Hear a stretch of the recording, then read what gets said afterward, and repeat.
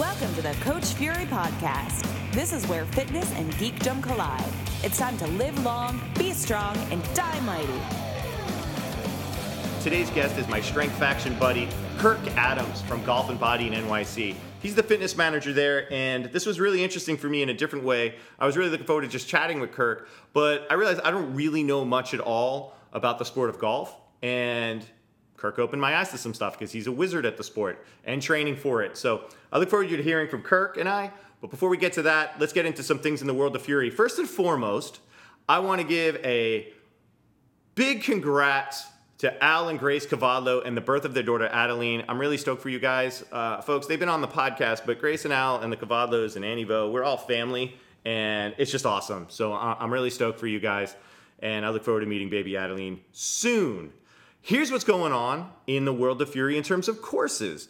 Hey, so the juggling workshop, the intro to kettlebell juggling and the CAT system, which is kettlebell athletic training, created by Gus Peterson, is happening this coming Sunday, September 16th from 9 a.m. to 11 a.m. It's only 2 hours, it's only $50, and I'm gonna teach you how to safely, for yourself or someone you train, how to front flip and back flip kettlebells, and if we have time, we'll get into some helicopters, but not just in doing the tricks, but also how to safely build people towards them and how to get out of them if things are going awry. It's so much safer than it seems. So I want you to have fun. This is a great one. If you're just a kettlebell nerd and want to do something different, that's why I took it. Just come on down. We're going to have some fun in the park. It's going to happen in Brooklyn at Prospect Park, west between 12th and 13th Street. So hit me up for that. The following weekend, finally, DVRT Ultimate Sandbag Training Level 1 and Level 2 at MSC Strength in Boston. Folks, if you've been interested in Ultimate Sandbag Training or Josh Hankin and his system, definitely want to check this out. But what you might be missing is if you're just looking at a way to progress movements outside of just adding load or adding reps, thinking outside of the big six of kettlebell world or the big three of the barbell world, come and check this out. And I think it'll round out your training with or without sandbags. But I also think you're going to be like, oh, that's why the ultimate sandbag is important. And that's why it's super useful, because it provides a different response. So come and check that out. And then, man, it's crazy. So after that, basically, I'm off to Japan and Taiwan to teach for the RKC for OS, doing an Indian club workshop. So all that stuff's going on out there. And then when I come back, taking December off on the workshop land, maybe do a couple of in-services.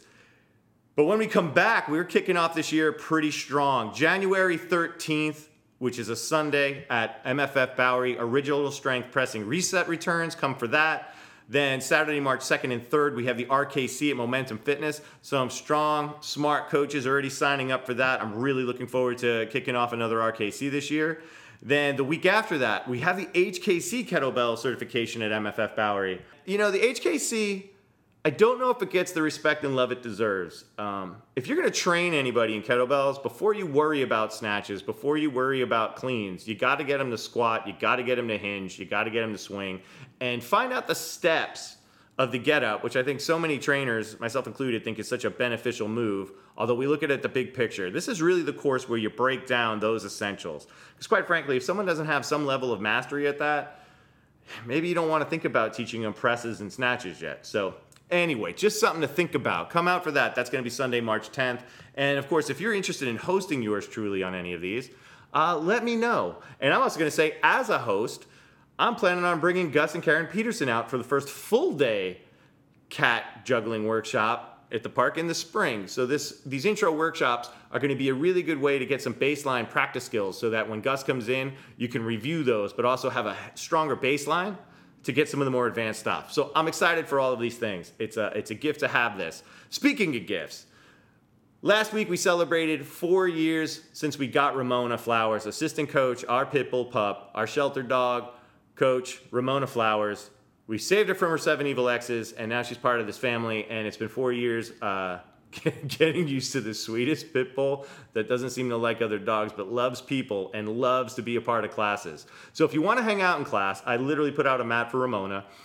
We are having a Ramona's Gotcha Month sale where it's 30% off your first month of classes here at small group classes, no more than 6 people. Also, I have a sale on packs of personal training, and I'm laughing because I'm looking at Ramona passed out as I'm recording this directly across from me. So come and check that out. All the info on this and the podcast and any blogs or videos, you can check out my Facebook page, but also CoachFury.com is easy to find everything. It's right there. My one ask, as I've been asking, is, hey, if you've listened to 3 or more episodes of this show, please drop a rating on iTunes so that more people will see it. Not for me, but for the guests. I really want their time. I want them to get the most out of their time they take to talk with me, because no one gets paid to be on this show. You'll hear how shocked Kirk was when I told him that at the end. But I would love to get a bigger reach, not for myself, but for the guests. I think we get a lot of cool info on this from feedback I get from you guys. You're getting good takeaways from this show, and I would like that to spread. So anyway, that's enough about me in the world. Let's talk with Kirk Adams. Kirk, I got to be completely honest with you. This might be the first episode where I have to take a poop break. That's fair. We can do that together if we need to. Oh man, the kids started school this week, and it's the first time where my daughter's going to middle school and my son's going to the school he's been going to. So It's like each parent, their mom's taking, or the nanny takes them to one school, and I've been taking my daughter to the new school. And between, walking the dog, going to their place, picking up the kid, taking the kid to school, coming back, it's like this 2-hour thing, right? That I have to do twice a day. So it's like 4 hours of walking, commuting, sweating, because we're going through that crazy heat wave right now. Yeah, right. So I'm like fueled by caffeine and sweat, not enough water. Perfect. Fantastic trainer advice. Hey guys, if you want to just live on the edge of flash diarrhea, a lot of caffeine, a lot of heat, not enough water, and stress about how your kids are doing in school and adapting. Yeah, there you go. Are you rocking a mustache, by the way? I am rocking a mustache. It's the return of the mustache. Wow. It's a non-satirical mustache. I think I have found my calling. Wow. Okay. All right. How you doing, brother? I'm doing well. Yeah, I'm doing well. I actually had all last week off, so that was nice. The club here closed down for the week. End of August is just a super slow time for us. Everybody wants to either be out on the golf course or they're on vacation. They're, kind of trying to get the last little bit out of summer. And so this year they just decided they're going to shut down for the week. So I went up to New Hampshire for a couple days, visited PJ up there, and we played a couple rounds of golf up there. And then I have another buddy that lives down in Atlanta, and he's a strength coach at Georgia State University with their football team. So went down there for a couple days, visited with him. They had their first game last Thursday, and then I came back here over the weekend. Wow, that's amazing. Don't you feel loved by your facility that they closed when it's slow? Yeah, no, it was really nice. I mean, it was like a free bonus week of vacation, so it's kind of cool. Oh, that's amazing. Yeah. It's funny. For the first time, I'm realizing here, now that I run everything like as a facility here at Fury Industries, aka the living room of strength. Yeah. I'm like, I just booked my travel to teach in Tokyo and Taiwan. And I'm like, well, I'm gone 2 weeks and I have to sort of staff up and find coverage. Yeah. It's crazy. I wish I could shut down, but it's like now I'm all responsible for the members and I don't want to hose them or anything. So that's been an interesting, but like feeling very adult in my new thing. But I've got a couple of awesome people lined up. I know I reached out to you. We'll see if anything lines up there. Okay. But Victor Reyes, hey, Victor, you're also a Patreon, which has which has nothing to do with why I've asked you to be here. He's an awesome coach. And Caitlin Lavelle is also like literally the first member of the class program here, and she's an awesome coach. So we are a triangle of strength in Brooklyn. Victor is up in like Carroll Gardens, Columbia Waterfront District. Caitlin is Park Slope, and then if I take Gowanus, we are the triangle of strength in Brooklyn. There you go. I like that. It has a good ring to it. It does. I'm really good with like things that have a ring to it. I just you are sometimes to get people in the doors. It's like, hey, Maybe the mustache doesn't help that on second thought now. Hey, you want to come up to my living room and lift weights? Yeah, exactly. That didn't sound creepy enough to begin with. No, that's the thing. Folks, if you want to train people from home, it is very different when you live in an apartment building and it's not like your house or an external garage space to train people. It's a different thing. It's worthwhile. And the people that come in here are like, oh, that's awesome. But man, you don't realize it at first. Like, yes. And then you don't even realize at first. You're just thinking like, oh, I want to build a clientele. And you're like, oh, wait, I don't want just anybody coming into my living room. Yeah, right. Yeah. But, so far it's an amazing group of people. I couldn't be happier with them. That's awesome. I'm glad to hear it's working out. Hey, since we've been talking, everybody listening, this is Kirk Adams. Yeah. Hi, guys. Hey, Kirk, tell them a little bit about yourself, where you work, how we met, all that fun stuff. Wow. Well, I work as the director of fitness at a club here in Manhattan called Golf and Body, and it's basically an indoor golf country club. We're set up kind of in the shadow of the Empire State Building in Herald Square, and we have instead of having an actual golf course, we have 7 golf simulators with varying levels of technology. We have obviously personal training, which is kind of where I fit into Golf and Body. And then we have kind of the wellness, physical therapy services end of it as well. And so what we basically have is we have about 200 members. And what we try to do for each member is kind of create a team around them within golf, fitness, wellness, and then talk to them obviously about their goals. Everybody here is coming for golf in some sense. Some of them use this primarily for a kind of a practice facility. Some of them kind of use more the gym side of things. And then some come here because maybe they have some injury or pain concerns that are kind of keeping them from being able to play. And we're kind of helping them, get out of that so they can get back in the game. But we talk to folks about their goals, what they're trying to accomplish. Some are, very high level amateur players. Some are, former professionals. And then we have the folks that join here to kind of learn the game. They're just beginners. Kind of put them through a little bit of a fitness and golf assessment process to kind of figure out where they're at. And then, basically talk to them about, where they are, where they'd like to go, and lay out a little bit of a blueprint on how to get there. So I've been here now for a little over 5 years, which is crazy to think. I've only been in New York for a little over 5 years. Prior to being here, I worked at Penn State University as a strength and conditioning coach. I was there. I did my undergrad and a master's degree in kinesiology at Penn State. Was there until beginning of 2013, and then have been here since the summer of that same year. So, I got to meet through Strength Faction, which I'm sure you've talked about on the show before. But again, it's been it's really it's kind of marked a distinct line in my time here in New York, and it's about almost half and half right now, where the kind of the first 2.5 years was kind of pre-Strength Faction, and the last 2.5 has been post-Strength Faction. And it's really been night and day. Literally, because you're in a brightly lit room now, and when you used to talk on the Q&As, you were in darkness all the time. Exactly. Well, that's when I'm in my apartment. So yeah. But yeah, literally kind of night and day. Kirk was my first Strength Faction friend, everybody. I knew a couple of people going in, and I wasn't expecting to really meet people. I was there for the program, and Kirk was like my first, hey, we're buddies now. Yeah. And you would come out and check out the Films of Fury, and we would go and hang out. And then lately, Kirk doesn't do anything with me anymore.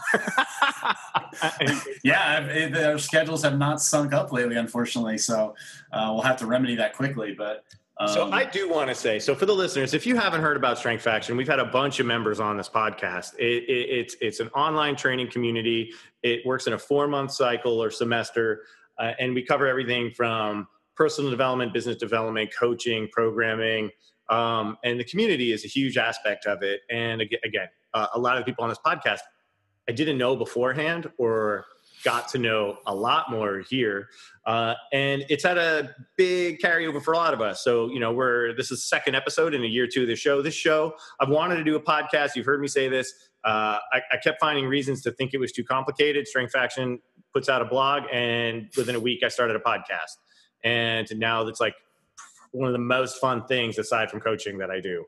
And I will say, as a friend of Kirk's and as a peer and a fellow New Yorker, it is a new night and day thing for you, because I've seen Kirk grow on every aspect.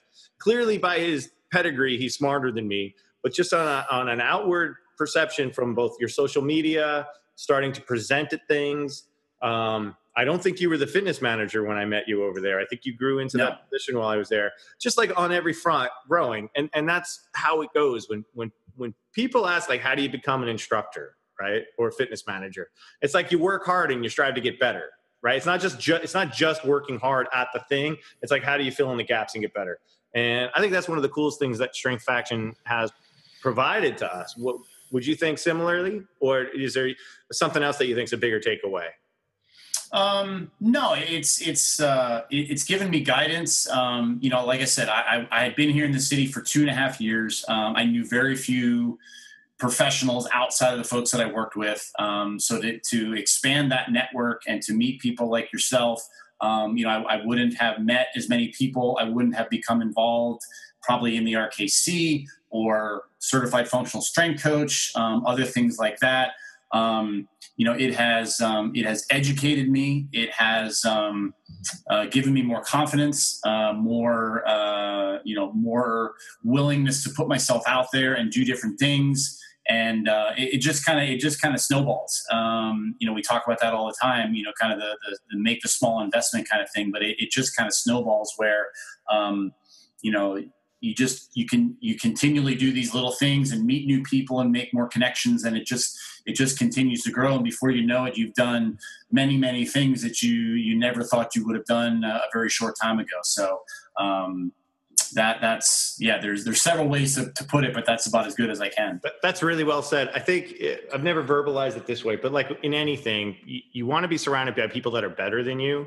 Like being the best guy at your gym or your facility or whatever, it's kind of a worthless point of view, unless you're making a shit ton of money. And usually the financial disparity isn't that big to even let that be a thing.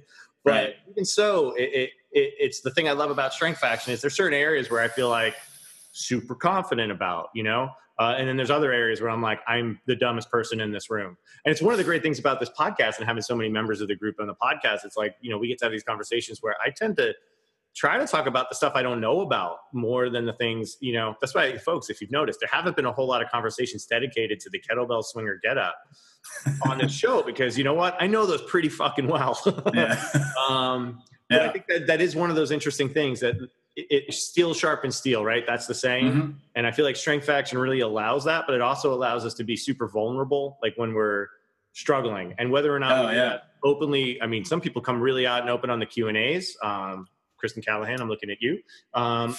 Or, just having somebody like yourself or Todd or Chris or Kristen or somebody to reach out to when you're like, I feel like everything's falling apart. Like I know that Todd in particular has become a guy that I reach out to when like, hey Todd, like my life's not going well this way.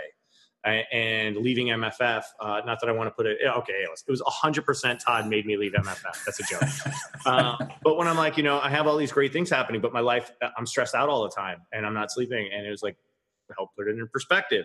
So folks, whether or not I would say if you're a new trainer, without a doubt, the next round of Strength Faction, invest in it. It's going to be more important than any mobility workshop, literally any workshop you're going to take. It's going to be more important if you invest your time in following through on the materials. Take 4 months of Strength Faction, and the dollar amount for 4 months is probably going to equate the trendy mobility workshop you're about to take or something, right? I don't mean that harshly on any workshops.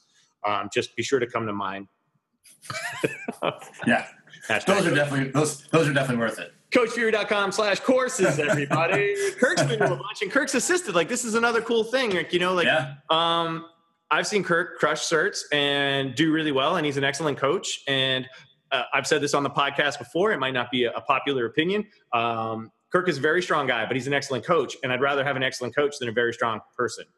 If you can't teach it, you're kind of useless to me in an instructor role. I don't want a demo model. I don't need an Instagram model. I need people that can actually share and convey information, because that's what coaching is. It's not like that you have a killer deadlift or bench press. It's that you can actually convey to somebody how to have a killer deadlift or killer bench press. Right. Soapbox moment over.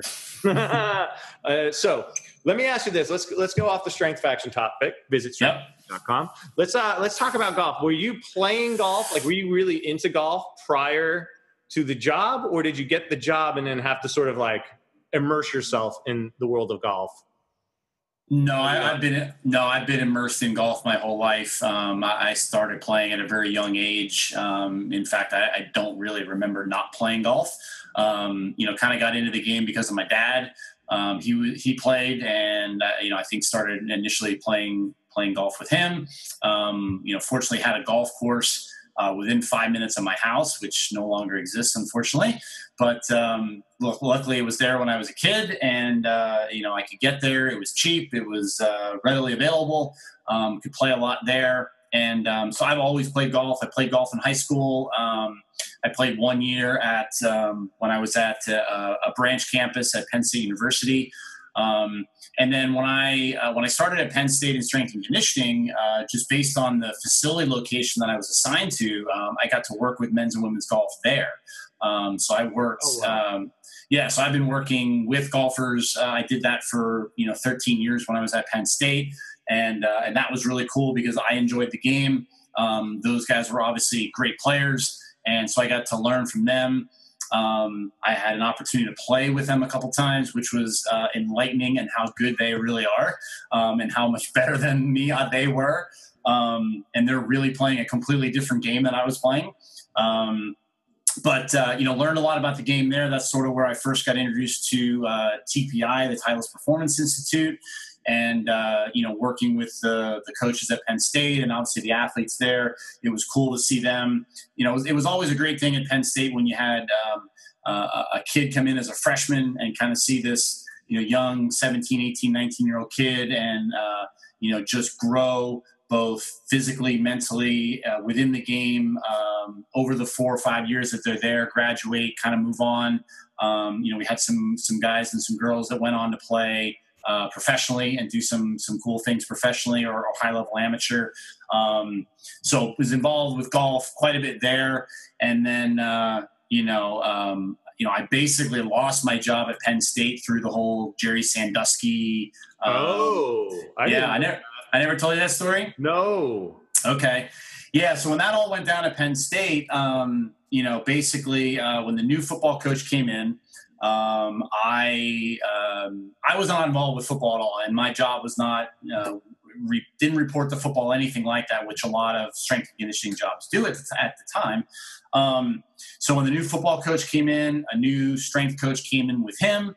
My job, they did some reorganizing. There was a lot of reorganizing going on at that point. And my job got basically transitioned under the new football strength coach. And I found out pretty quickly I wasn't going to have a job there anymore.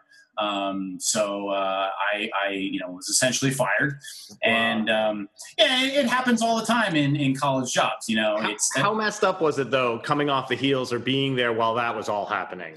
It was a weird time. It was a very weird time. Penn State, it's funny. The best thing about Penn State was Joe Paterno, the fact that nothing ever changed. It was kind of this, idealist university situation where everything was the same for 50 years. And that's the exact thing that kind of bred what ended up happening there. Because there was so much worship of Paterno and the football program and everything that was going on that I'm sure the people that did know the stuff that was going on just didn't say anything because that's not what you did. There was so much protecting of the legacy and the program and everything that that led to, I think, what ended up being a huge problem. So it was a very weird time. I mean, again, nothing had changed in so long, and basically overnight, the whole thing fell apart. Were you relieved at all to get the fuck out of there after that was happening? No, not at all. Really?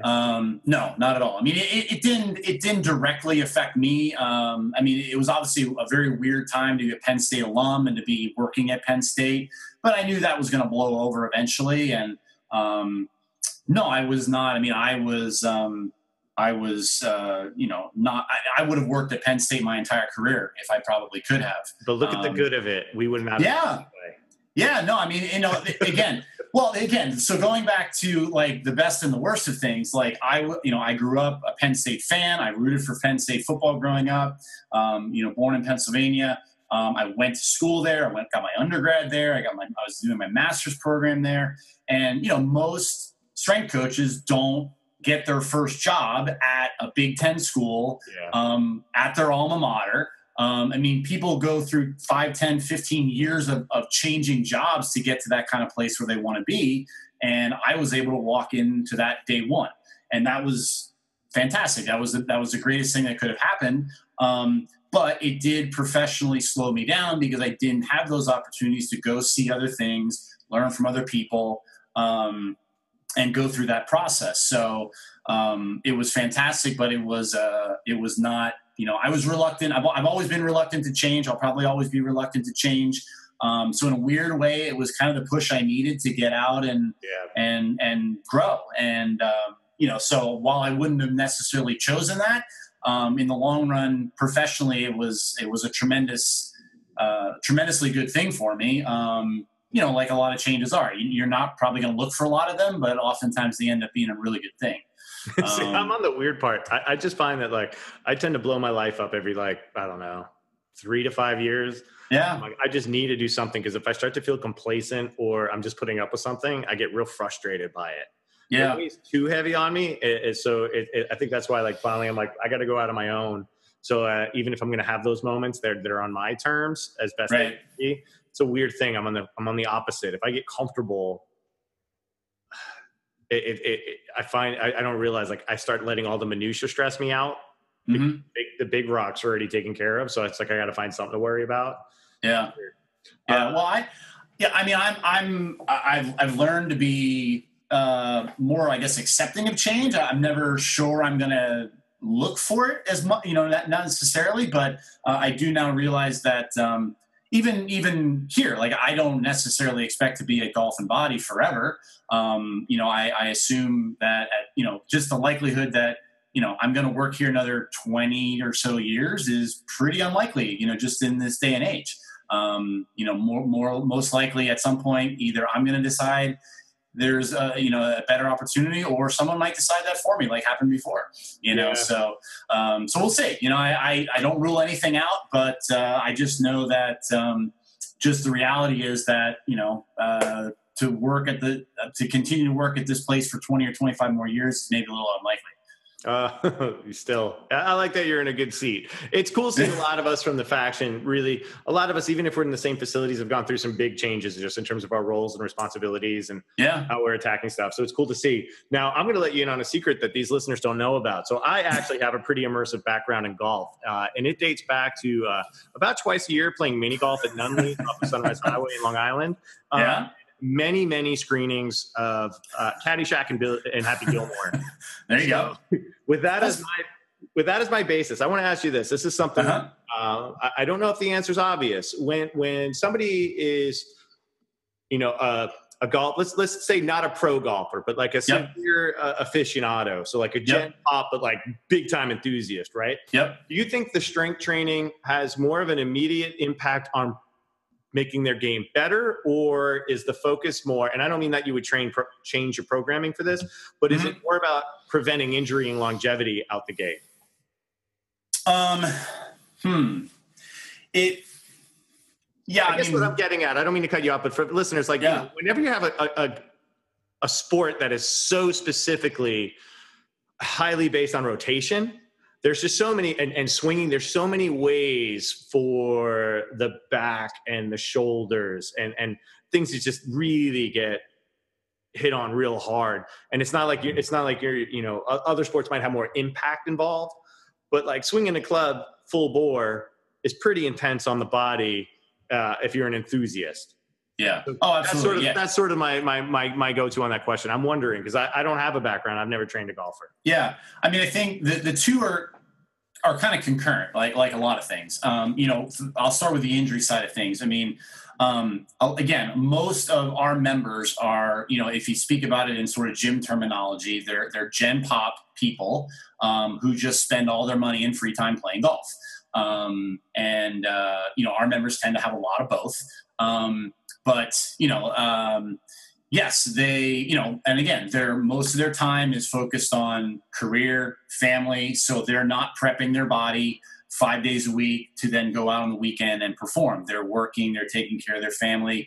They're maybe not, generally probably not as active as they'd like to be. And then they try to go out on the weekend and swing a golf club 100 miles an hour, 60, 70, 80 times. And that can be tough. So yeah, I think the first thing from a training standpoint that we're looking to do is just, allow their body to do that without feeling like total garbage on Monday when they've just played 36 holes. And golf's an interesting sport too, because it's one of the few sports that people play more as they get older instead of less. Yeah. Almost every other sport you play less of as you get older. Never thought of it that way, but it's so true. It's like the retirement sport. Right. So now it's like people are getting older and they're less active and now they want to play more golf. And it's like you got things going in opposite directions there. So one of the big things we try to sell, especially here at Golf and Body, is like, we want to use the fitness component because you can literally play this sport until you die. And most people, the reason they stop golfing is because they're in pain and they don't want to do it anymore because it hurts, or it just becomes too hard because a golf round is usually 4 to 5 hours. And sometimes of walking, and sometimes the courses are hard to walk. They're up and down a lot of hills. And so it just becomes no fun anymore. It's painful and it's tiring, and so they don't want to play. But if you can put a little effort into the fitness part to stay healthy and to kind of get your body a little more resilient, you can enjoy this game for literally your entire life. Is there a baked in, how like you do certain activities, like certain sports, you're just going to get stronger, more fit by performing them, right? Like whether it's basketball, to some degree baseball, certainly like in bicycling, BMXing, skateboarding, like there's a lot, it's like direct, like you're really pushing your conditioning, using your body weight in a very specific way. Does golf have that component? Because I know you're walking around for a while, but it also seems kind of chill. And I don't mean this on a diss on golfers, but as opposed to most sports where you're actually like getting fit in the process of playing, golf doesn't necessarily scream like that's the thing. Or am I wrong? No, you're not wrong. But there's different ways to approach it. I mean, obviously when I was younger, I was typically walking every round. I'm carrying my own bag. So that's a little more fitness oriented. But you can also be the guy who hops in a cart and drinks a 6-pack of beer while you play golf. So that would be me. Yeah. So I would get a custom golf cart that looks like the Smokey and the Bandit, like 76 Trans Am with the T-tops. Yeah. Speaking of Smokey and the Bandit, you hear Burt Reynolds died today? Oh, fuck no. Is that true? Yeah. Well, I think so anyway. I mean, it could be one of those stories, but Dude, I hope you didn't just falsely crush my... I'm Googling while we look, but keep talking. Yeah. That's a huge one for me. I'm just going to throw this out now I have to go on a tangent.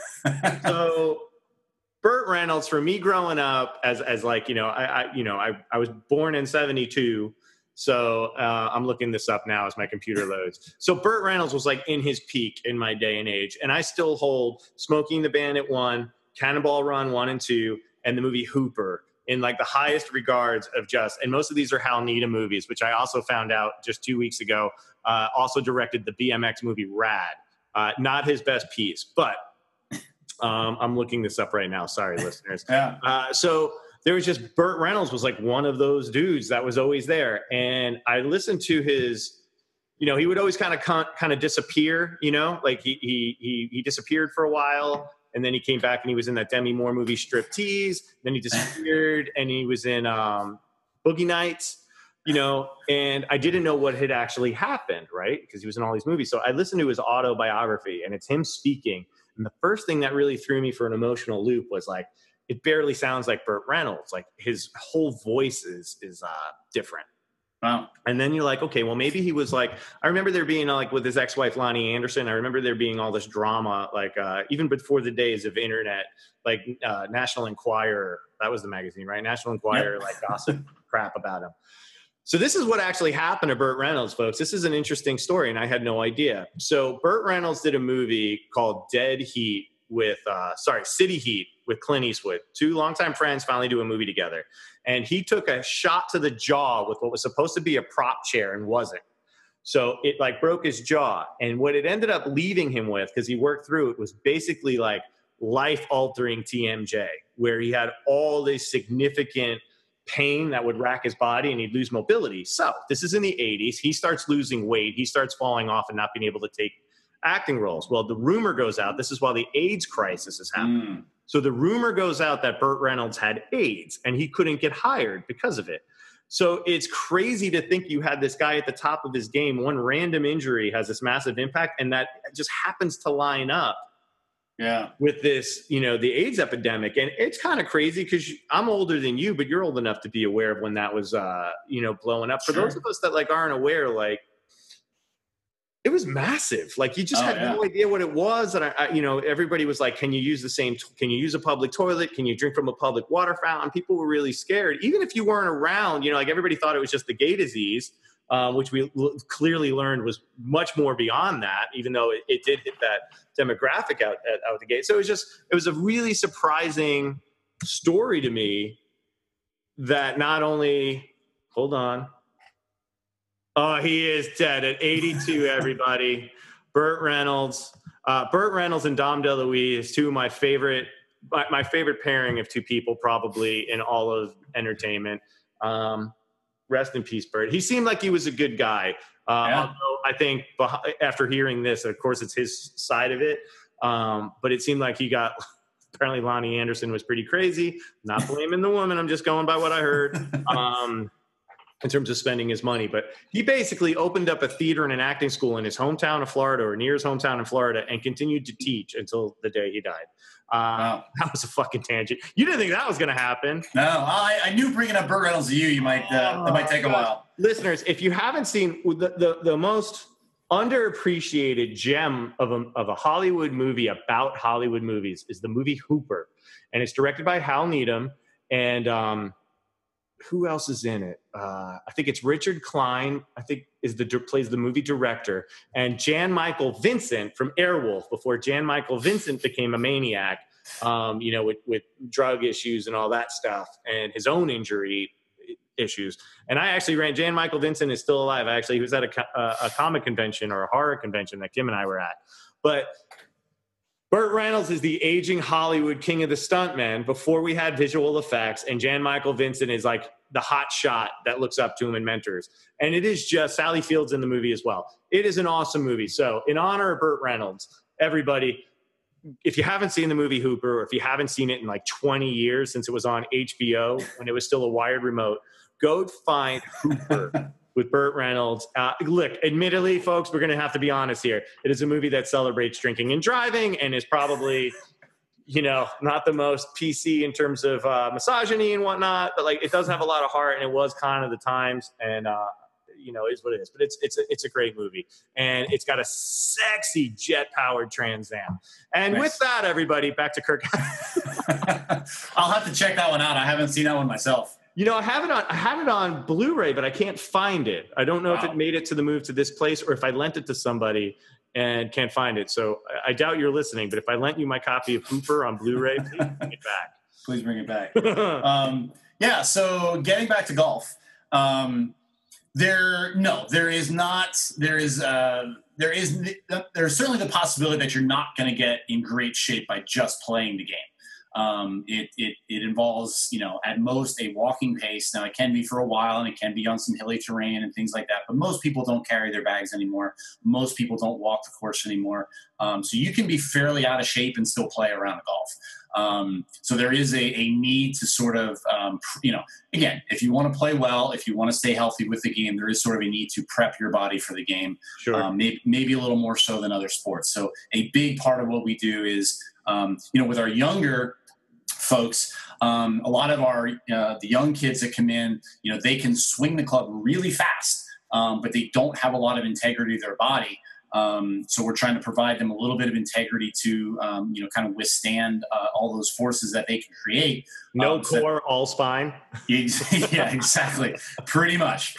And then again, with the older folks, it's, the middle-aged or older folks, it's, kind of prepping the body to go out there, be able to play 18 holes. Because again, some people, they want to play, we hear stories all the time about guys, they have to take 4 Advil before they start and 4 Advil when they finish, or they want to play Saturday and Sunday, but they can only do one or the other.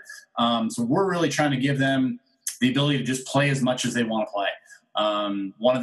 There's a kid that I actually trained when he was at Penn State. He's trying to make it onto the PGA Tour. He's doing some mini tour stuff right now, and he's dealt with some injury issues. And so, when we talked about, kind of goals and things like that, I mean, one of the goals that I had, we set was, for a fitness program was I just wanted him to be able to practice and play as much as he wanted to, whenever he wanted to, so that I felt that if he could practice when he wanted and play when he wanted, he would get better and he would reach the goals that he wants to get. But right now he feels limited in the amount of time that he can literally practice and play. And that's going to obviously hold him back. So there is definitely a big injury prevention, resiliency, sustainability thing going on in the training there. I wish more people would see that whether it's golf or anything. I know that I've been noticing as I've been going back. So I've been we've had a lot of rain here, obviously, but well, if you're not from New York, you wouldn't know that, obviously. I don't know why I said that. But, I've been trying to hit the skate park at least 2 to 3 times a week at best. And, it's so funny when you say middle-aged. Like, so I'm turning 46 next month. And, a lot of my friends are starting to hit 50. I'm like, well, how are they 50? And I'm like, holy shit. Like, I'm 46. I'm right around the corner, right? So it's like, that's like the new 40. And I admittedly, I don't push myself the way I used to. Like my awareness of not wanting to get hurt is on high because, if I can't move, I can't teach, and I can't travel and have workshops, and I got a bunch of workshops starting to come up. So I have to be mindful of all of that. Yeah. Being fit and doing that versus just crushing myself at a skate park, it's so different. And I think you end up with either people that are enthusiasts at a sport, whatever that might be, or people that are enthusiasts about the gym and the gym alone. And I just feel like if we can find that mix, like the almost lost message of fitness is that what we do, you shouldn't become like the gym shouldn't be the bright part of your day or why you're getting healthy. That's awesome. I want you to have if this is that's great. But I want you to be able to take what we provide as coaches, trainers, and then express that through the other thing you should love more in a way. Now, if you're a competitive athlete, that's, that is the thing, right? But especially if you're a competitive lifter, right? So that's great. Right. Your happy spot. But whether it's skateboarding, bike riding, runners, I really wish runners would invest in fitness more as opposed to more running. Cause talk about when you hear people that saying my back hurts when I don't run. Well, it's either running that's hurting that. A friend of mine just posted how it's getting back into shape, started running.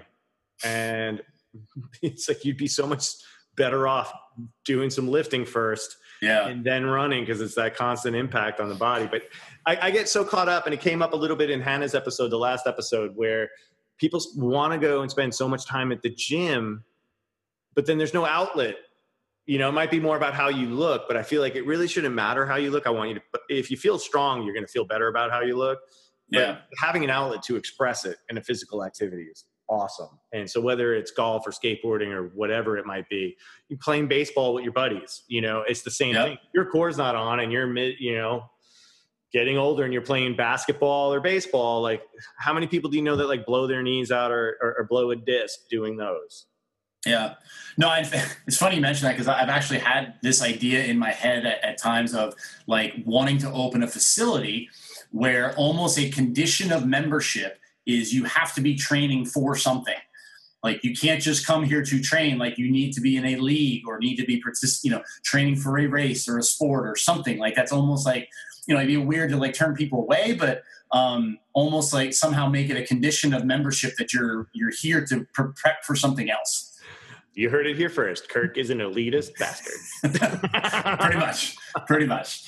I would like to see it like, if in Tough Mudders, like it's nice when gyms organize Spartans and Tough Mudders, but that's also such like, it's nice to have a target, but it's also like, it's not my thing. I don't like crowds. There's many reasons why that's not necessarily my thing, but I think it's cool when gyms do that. But I also think it's still clung to the element of the gym in a way. Right. Versus like, this thing's yours, go do it. Or with some friends, go do it, I do think it's important to try to establish a baseline outside of the gym, because then when the time comes that, someone ends up dating at a gym and then that relationship ends and then the gym becomes like both of your happy places is now like an ugly place, and like who gets custody of the gym, or the person you were taking class with, that teacher leaves and now you're like, I don't like that. Like, when you're so beholden to the spot or emotionally attached, it's so easy to get hurt in what is not a realistic way that it should be viewed. Does that make sense? Oh yeah, absolutely. Like your favorite trainer left. But it's like, maybe they weren't writing the program. It's great that you love that person. My dream thing would be is that like, if this thing grows out and I have a staff, it would be great if you come to train with me. But the priority should be, and I know MFF's tried this, like the programming and the time slot for your convenience. Right. But I know that doesn't always happen because personalities or some people just gel. Yeah, we've run into that. We've run into that problem here a lot, where pretty much everything we do is one-on-one training, and it's great because you get to establish a really close relationship with an individual. But I've warned kind of the downside of that, where it's like if I'm on vacation or I'm sick or I'm not here, then my folks don't want to train. They don't want to necessarily train with somebody else, or they don't want to move to another time if I'm unavailable, something like that. So there's definitely that downside of getting very attached to the person you're working with, and not, like you said, not the program or not what you're getting out of it for yourself. It's super touching, and I'm grateful for it, because it's like, the human connection so obviously like realistically there. Unless it's like some sort of like possessive thing too, because sometimes that gets competitive. Like, that's my coach. No, that's my coach. Like, you kind of see that sometimes more in a class setting or a semi-private setting, where there's that becomes that weird dynamic. People don't really talk about it that much, but like when you're in a semi-private or in particular, sometimes there's that weird dynamic of, I'm going to get the more attention or show the other people in my session that he's my, or she's my best friend. Yeah, I'm sure. Yeah. Times. Hey, here's an important golf question. Okay. Personality aside, right? If you took it that he's an asshole, but if you go by that he's like, super experienced, has been playing golf for a long time. Yeah. Is Shooter McGavin really a bad guy in Happy Gilmore? I mean, let's put it this way. Yes, he's a jerk, but he's been wanting that thing his whole life. He's been training so hard, probably going to a fitness spot like yours truly, meaning Kirk, not me. And then Punk comes in and disrupts the whole thing. Is he wrong? No, I mean, it was Shooter's tour. I mean, it was his time. It was his turn for the gold jacket. But yeah, Happy Gilmore came in and ruined the whole thing. See, I like the happy ending, but sometimes we have to think about the other person's feelings. And let's put a little Shooter perspective on that, because the guy does little shits for breakfast. Yeah, exactly.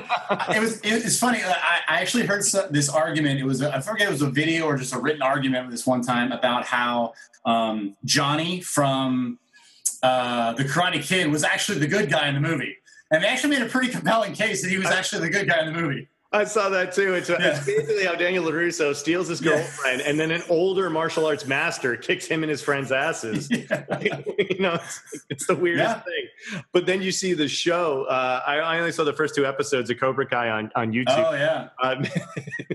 Johnny was not a good guy. No. But it's great to see him come back. Props to Chad Landers for training him. That show was really good. I just didn't feel like paying for another subscription service, because I feel like between Crunchyroll, Hulu, Netflix, blah, blah, blah, I'm like, I don't want YouTube Red. I'm okay. Yeah. Back to golf in a serious fashion. Yeah. If somebody has a gym membership, big box gym, plays golf, what is one movement that they may or may not be doing that would benefit their injury prevention. If you could pick one desert island move to help bulletproof a golfer, what do you think that would be? That's a loaded question, by the way. I mean, it's not. Yeah. I don't have an answer. What do you think that would be? I mean, it would be some kind of a core move, some kind of an anti-rotation, anti-extension core move. I mean, if it was somebody who's really starting out, it would probably just mastering a good plank, and then building off of those progressions as crazy as you want to get. The other one I would probably go to is, like an anti-rotation or a pow-off press, something like that. Again, getting that core able to withstand all those forces that you're trying to create. I think you could get into a lot of shoulder, upper body, thoracic mobility, hip mobility. That's also going to kind of help the low back feel good if those joints are kind of doing what they're supposed to do. So if you can get the shoulders a little more mobile, the thoracic area a little more mobile, the hips, and then provide a little stability to the core through some planking and different rotation, extension, flexion movements. Those would be the basis for a simple kind of feel-good program. What's your favorite stance for the Palloff press? Do you prefer tall kneeling, half kneeling, standing? What's your favorite, regardless of like the person, if everyone's on an even playing field? What's your favorite position for that? Well, I think for golf, I want to get everybody to standing. I mean, that's going to be the most, kind of specific to what they're going to be doing in the game.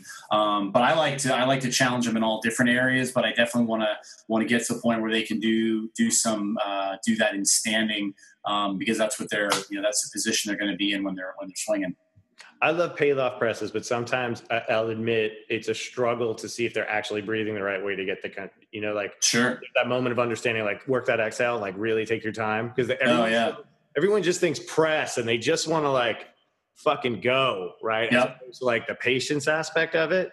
But I do love them. I love them in half kneeling. I can't just say, wow, I love half kneeling. Oh yeah. I would say that's the one I probably do the most, because that's,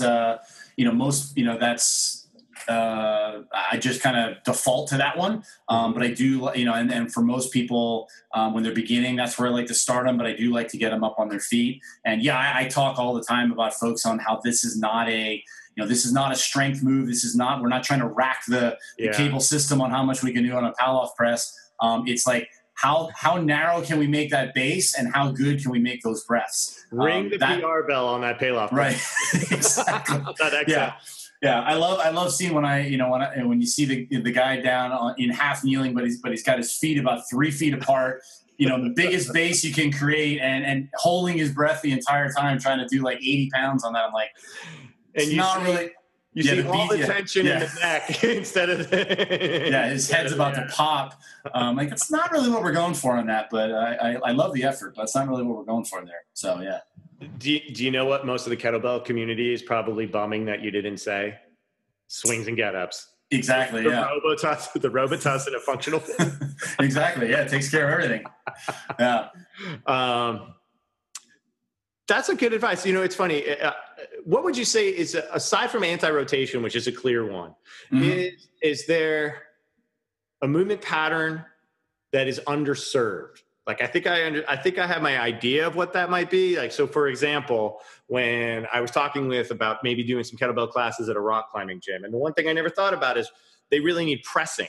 Like, I thought, right, contralateral movement, lots of pulling, a lot of reflexive stuff. I'm like, oh, they're going to have great healthy shoulders. And I was completely wrong, because they're in weird positions and it's all pulling, right? So pressing is actually really good. Is there a movement pattern that you'd say is lacking within the sport of golf that would also help sort of injury prevent, aside from the obvious, folks, if you're unaware, like the core, the anti-rotation aspect of the core is if your actual like core muscles, stabilizers, obliques, transverse abdominis, if they're not on, your spine is taking that torque, right? And Kirk mentioned hip mobility. If you're not pivoting through the hips, it's going to be your lower back, whether that's golf or not, whether that's skateboarding, baseball, just twisting to pick something up. That's where people tend to thrash out their lower backs, even when they don't play a sport. It's one of the things that really drew me to DVRT Ultimate Sandbag Training. I'm going to plug them.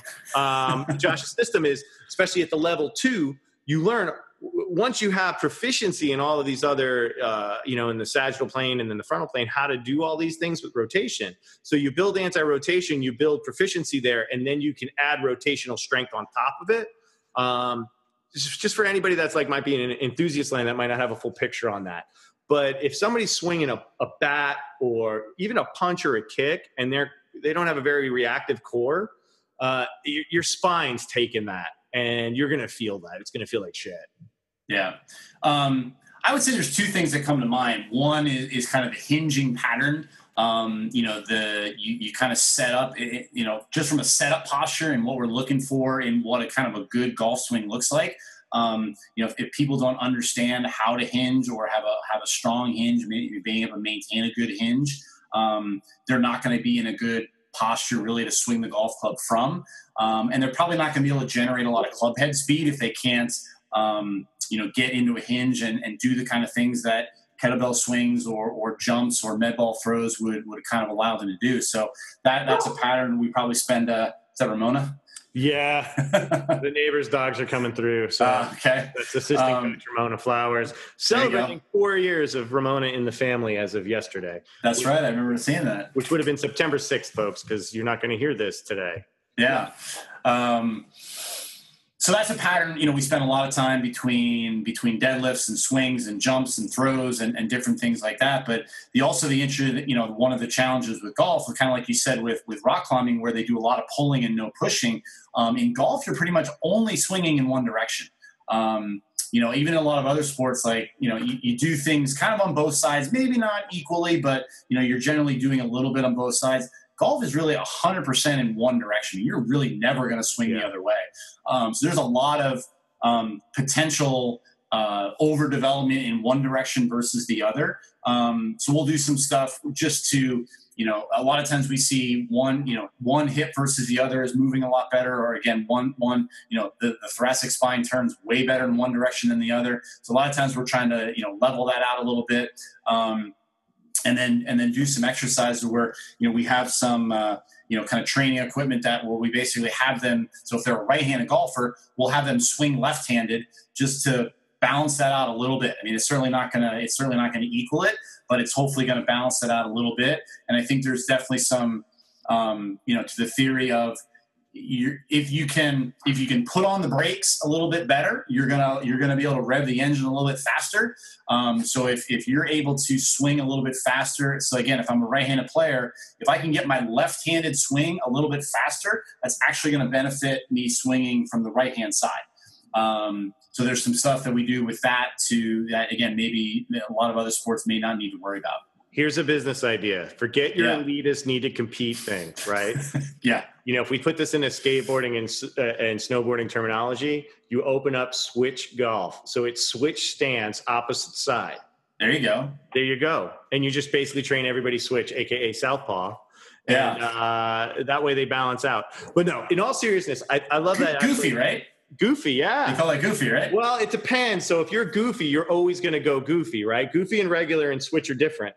Oh, okay. I'm regular footed. So for me to be switch, I would go goofy, but if I was goofy, I would go regular. Does that make sense? Okay. So goofy or regular don't determine switch. It's when you just go the opposite. So if I swing a golf club to the right, it would be switch to swing it to the left. Gotcha. Does that make sense? Yeah. But this goes to one of these things, folks, about, you see this in a lot of martial arts gyms too, where people get very sport specific in terms of how they load. They start loading cable machines into punching positions, loading the neck into certain things that will dictate another position. Folks, these people are going to get all the swing practice, skill, strength in that position basically by practicing their sport. What you need to do is build up the proficiency of the fundamentals underneath that so that they don't become so lopsided in their physical capabilities. And that's why it's like, a lot of the great martial arts coaches are starting to realize the martial arts training is where we're going to work the drills and a lot of the conditioning. And then it's in the lifting that we're actually going to start with the bulletproofing and allow them to create the power and the stability to exceed in their sport training, as opposed to just trying to mimic. You see that all. I mean, unfortunately, I think maybe it's just within our friends. I feel like, and not just through Strength Faction, but we tend to be connected with a really good group of a wide net of progressive coaches. But Right. there are times when you see the rando video of somebody who's totally mimicking, some sort of punching scenario on a cable machine or with dumbbells or with kettlebells or something, where it's like, you don't need to do that. A good deadlift's going to go a long way when somebody's already sparring an hour every, 3 hours a week and, hitting the bag 30 to an hour, 5 days a week. You don't need to work on loading their punch that way. You need to work on the other aspects of their physicality so they can express them stronger when they are punching. I think that sometimes sports specific gets lost as to why. Plus, quite frankly, if you start loading up punches, it's going to be easier to a degree when they're not loaded, but you actually might be slowing them down by developing muscles and stuff in that same range. Yeah, I mean, golf is a sport. I think that the whole sport specific thing really went a little overboard for a while. There was a kind of a term going around called golfish. Everything had to look golfish, and everybody wanted everything to be on a cable system, look like a golf swing, or it wasn't a golf specific exercise. And I think there are golf specific exercises, but that doesn't mean they look like golf. It just means that there is a particular quality, like for a right-handed player, you have to have good right shoulder external rotation. So an exercise that helps that is a golf-specific exercise, but it doesn't look anything like I'm swinging a golf club. True. I need to have power. I need to have good rotation. So anything that is training those qualities is a golf-specific exercise, but it's not going to look like a golf swing. Here's a product idea. The loaded club, the loaded golf club. And basically that's been done. Has it? Oh yeah. Just heavy ass golf clubs? Oh yeah. Oh, that sounds brutal. Yeah. Sorry, man. Yeah. Yeah. What have you heard of anybody just completely blowing out a disc doing that? Cause that sounds like an awful, awful idea. Not specifically, but I'm sure if you looked hard enough, I'm sure it's been done. Hey, listeners, if anybody wants to Google loaded golf club injuries, put your highlights on the comments of this thing. Loaded golf club fail. I'm sure they're out there. Hey, Kirk, what's your favorite and least favorite thing about being a trainer in New York City? Wow. Well, I think my favorite, as a guy who likes to play golf and likes to work out. I don't think there's a better facility in the world maybe than where I'm at. The technology that we have from the golf standpoint to, essentially stand in one place and play an entire round of golf and get all the data and all the information that you could ever want, right at your fingertips, and then be able to walk around the corner and have a great training space and a physical therapist and a massage and a cafe and all those kind of things. I don't think there's any place else in the world quite like this. So that's hard to beat for, like I said, for a guy who likes to work out and play golf. That I can, in between clients, I can go over and practice a couple swings, or I can do a couple stretches, and I can work on my own game in between clients and all day long, that kind of thing. So that's pretty nice. The worst part of it.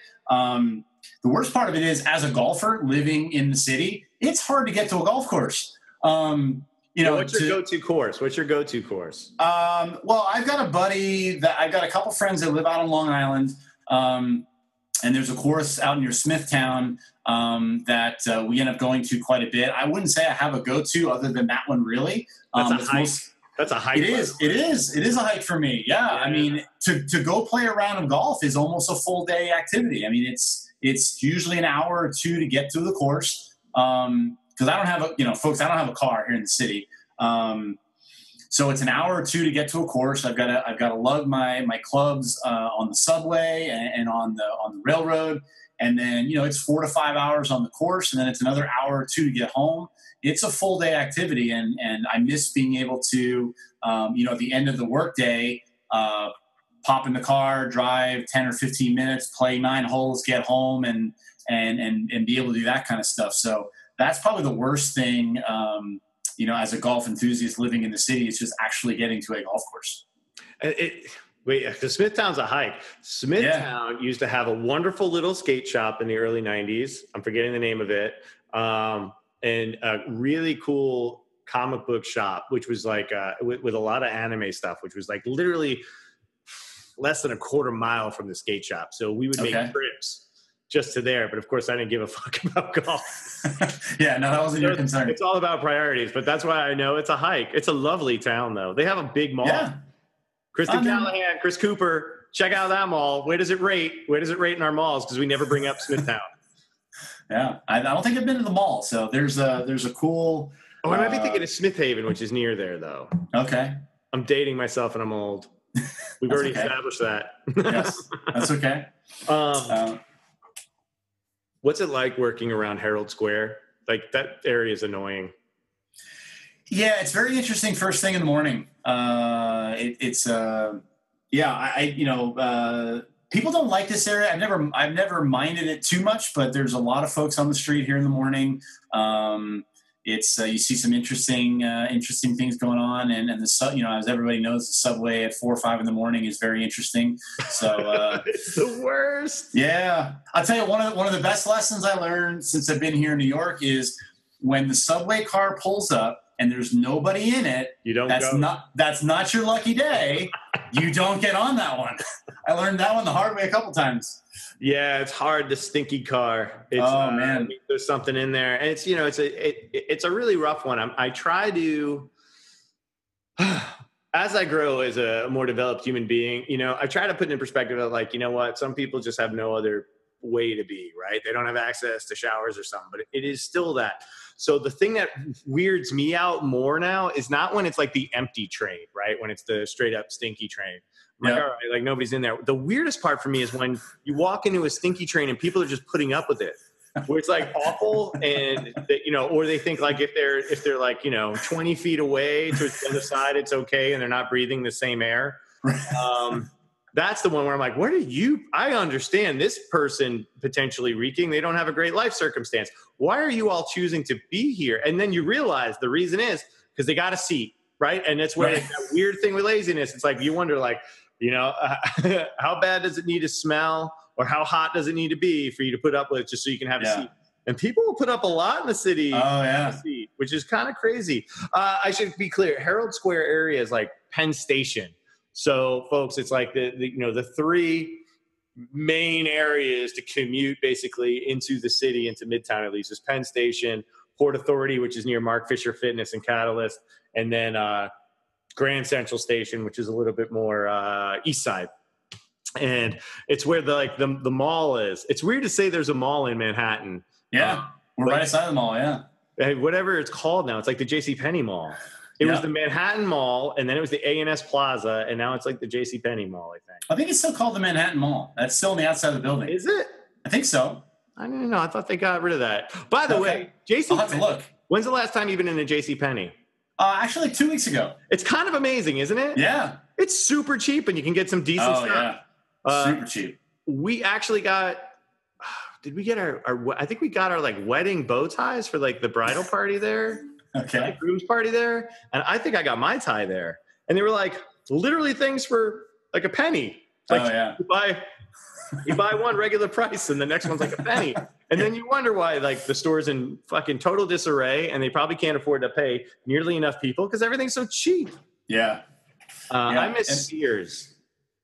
Was Sears in that mall? No, but like it should be. I miss Sears in general. Okay. Did you have Sears growing up by you? I did have Sears growing up, yeah. The Sears catalog before the internet. The wish list. Oh my gosh.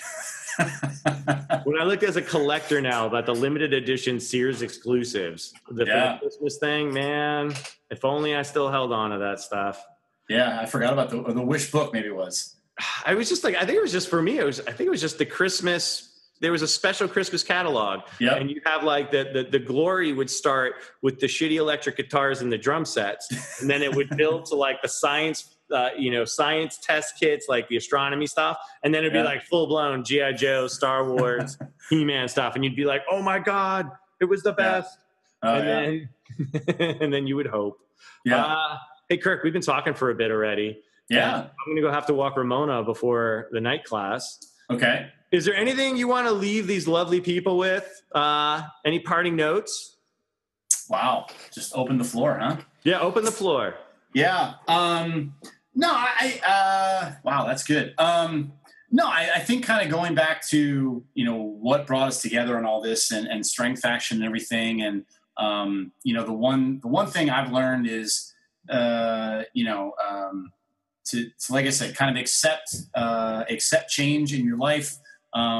Like you said with the podcast, like just start doing something. I still fight it all the time where I think of things that I want to do, and like you said, kind of make up excuses as to why it's too hard or too much to do.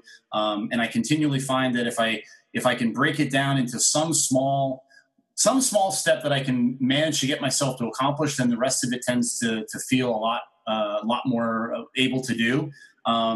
And reach out for help, like to folks like yourself. Like if you are running into some trouble, in personally, professionally, whatever. I mean, that's been a great thing about this too. I've reached out to Todd many times as well. And there's, have a community find a community. If it's not Strength Faction, find some other community, whether it be a gym or a church or whatever it is, that, you have those people that you can rely on, and, you're going to need help, and there's nothing wrong with that. And, just keep plugging away, keep moving forward, keep doing stuff. And 2.5 years later, I'm here talking to you on a podcast, which is pretty cool.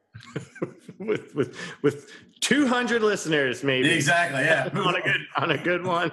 I'll take it. Yeah, I'll take it. So I'm here in the big time on the Coach Fury podcast. I mean, I still look around all the time. I cannot believe I live in New York City. I mean, it is just unbelievable. Yeah. It's funny. We talk a bunch about the struggles of trainers on here, because it's hard. And I got to admit too, August was really brutal. And I'm dealing with, the struggles of, running my own business out of my living room. And it has things. But I also have to think, even with that, I make as much as I did probably my first 4 or 5 years out of college. You know what I mean? And that was a more higher end field. So I feel like I'm doing all right, even when I'm not doing great. And I have to remind myself of that. But then, a member comes in and says how they feel stronger, or they feel better or more confident. And you're like, man, that's what we're doing. Right.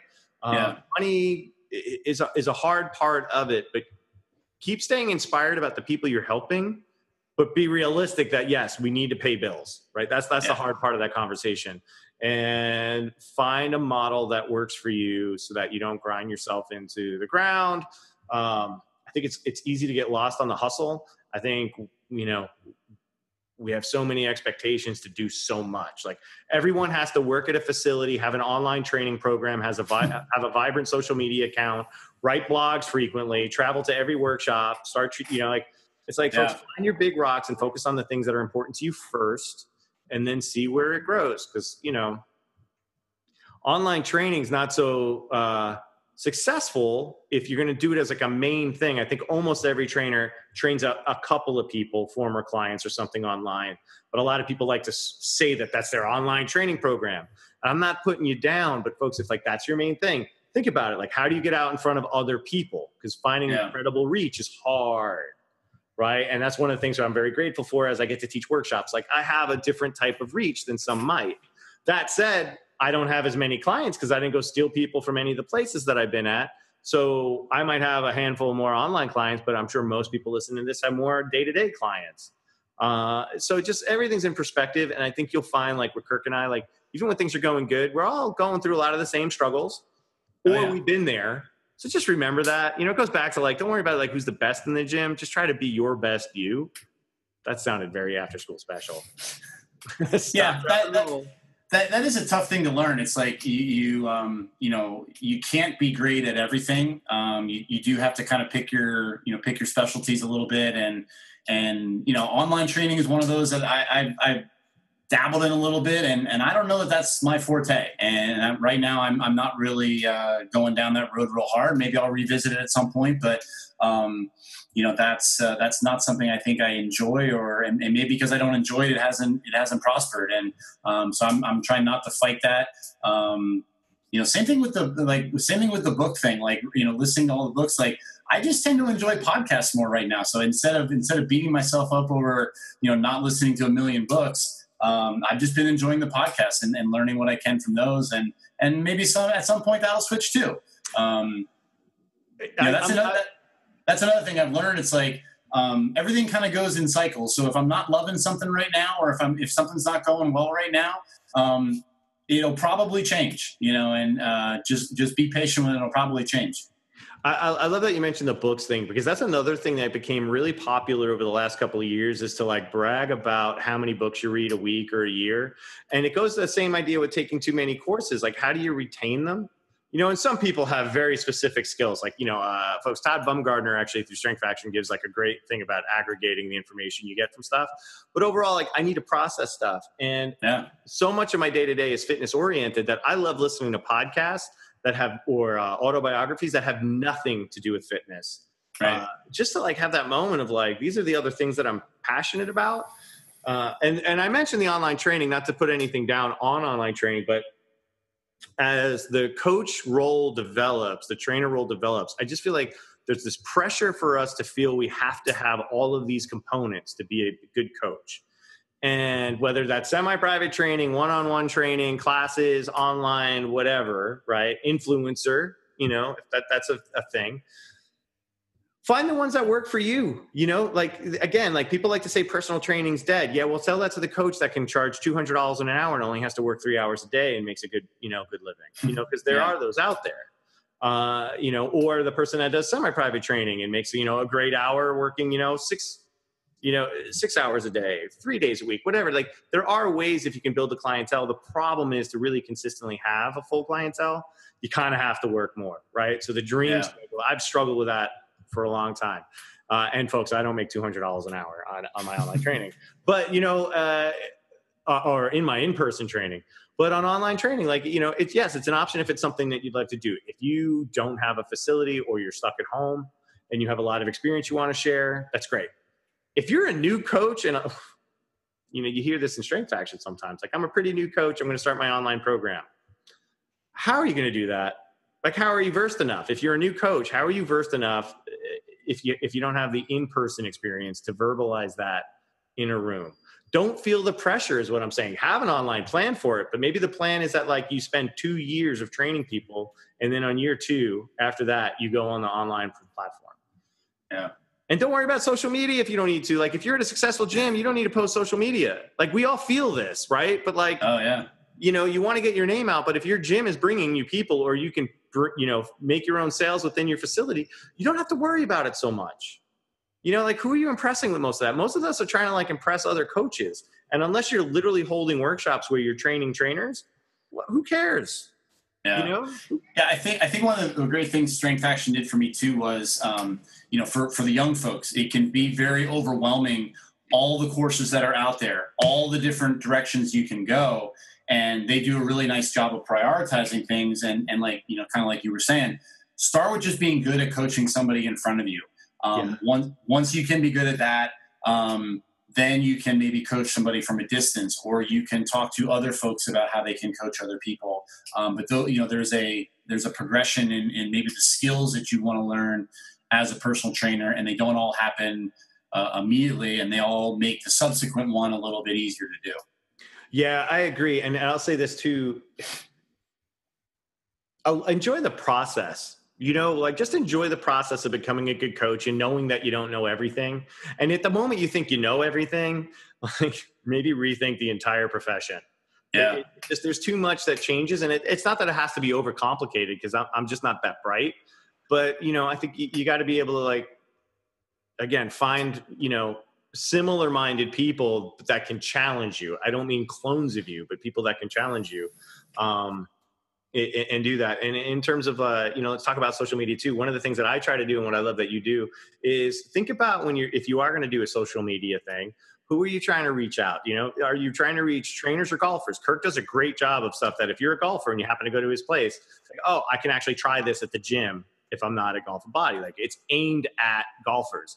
Mm-hmm. Now, if Kirk does the same thing aimed at other trainers, it's going to help trainers that teach golf stuff if that's the goal. But is that the goal? And I think people just put out like training advice as if like we just have to put out training advice, as opposed to why are we even doing it? Because it's still time. It still takes time to do it. This podcast, I wouldn't do this like financially. I love my patrons. Financially, this show, if I didn't love doing this show, right? This show like means the world to me. If I didn't love doing this show, there'd be no purpose in it. If I just felt like I needed to do a podcast, because now, again, this is another component. I shouldn't even joke about it. Like, as I'm saying, people doing online coaching, running a podcast is becoming another sort of like almost mandatory component of being a trainer these days. And you don't need to. I mean, folks, like, I don't know if I get any people to show up at a course or in my front door because I do a podcast. I get really good feedback. I've had people try some stuff. It was really cool, actually, the episode with Ben Marvin, where like I got a mace and a couple other people got a mace, like Becky and George started showing, stuff with mace. Like, that's cool, and that's enough for me. But if you think you're going to do a podcast because suddenly you're going to be some sort of like, influencer, celebrity, whatever, it's just not worth the work, because it's not going to happen. Like, you have to want to do it for, like long term. It's just, even the Nerdist or Rogan, they weren't instant successes. So play your strengths. It goes back to this compartmentalizing thing you said earlier. Find your big rocks. These are the 3 things that I want to do with my career as a coach now. And then pick the most accessible rock that makes the most sense and focus on that. How do you break down that? And then go to the next one and the next one, as opposed to trying to like crush all 3 of those. I think the other tough thing, and this is still tough for me to remember too, is like when you start doing social media and you start doing a podcast, like you will need to do that for a year to 2 years to 3 years before you ever see really any benefit from it. And it's going to be very hard, but you will eventually see benefit from it, but you won't see it immediately. So don't expect your first social media post to all of a sudden get you 10,000 followers on Instagram.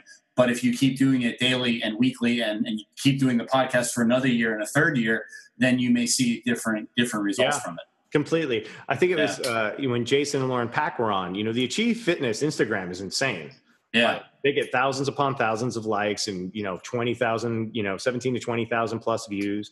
And it's great. But if you look at it, they clearly invest a lot of time, had a mission, and dedicated their time to it. And most of us end up sort of like, myself included, like roughly throwing some stuff out. I think I've gotten good at who's my avatar, who am I trying to reach. But a lot of us, I think, just throw stuff out. And I'm not saying it's bad. I'm just saying, folks, like if you're stressed out about other things, like focus on something else for a bit. Yeah. Anyway, Kirk, where can people find you? They can find me on Facebook at Kirk Adams. I'm on Instagram and Twitter at Kirk Adams Golf. And you can always check out our Golf and Body webpage, golfandbody.com. That's where you can find me. Are you going to the Faction Seminar Sunday? I am. I will see you there. I'm not going to be there the whole time, but I'm going to stop and say hi. And then there's a very nice skate park near there. I'm going to hit the skate park too. Oh, there you go. Okay. Yeah, perfect. So we'll actually get to see each other on Sunday. Yeah, man. There you go. Yeah, you can't escape me. That's okay. Eventually. Here's another important question. You think we're cursed by the 3 Cabbage Patch dolls we found on a Jersey rest stop? Oh, absolutely. They will show up again. Who's cursed more, you for being in the picture or me for taking the picture? I think me for being in it.